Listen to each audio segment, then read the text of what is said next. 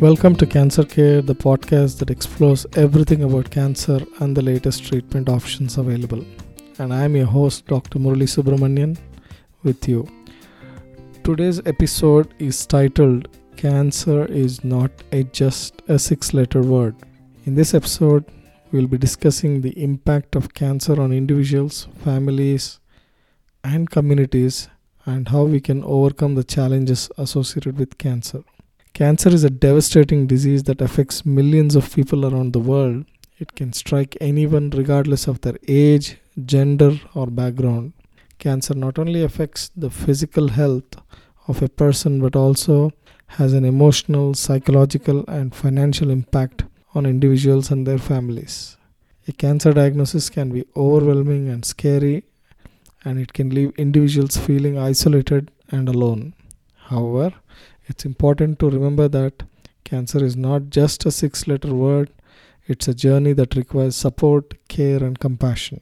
One of the most significant challenges of cancer is the financial burden it places on individuals and families. The cost of cancer treatment can be high, and many families struggle to pay for the treatment and care that they need. Additionally, the emotional toll of cancer can be significant, with many individuals experiencing depression, anxiety, and other mental health issues. However, there is hope. Cancer survivors and their families are powerful advocates for cancer research and support services. Through their experiences, they have become strong advocates for cancer prevention, treatment, and research. There are also many resources available to support individuals and families affected by cancer.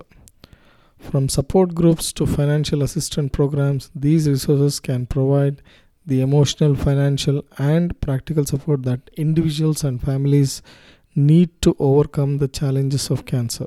In conclusion, cancer is not just a 6-letter word, it's a journey that requires support, care, and compassion. If you or someone whom you know is affected by cancer, you know that you're not alone. There are many resources available to support you on your journey. Thank you for listening to Cancer Care, and we will see you on the next episode.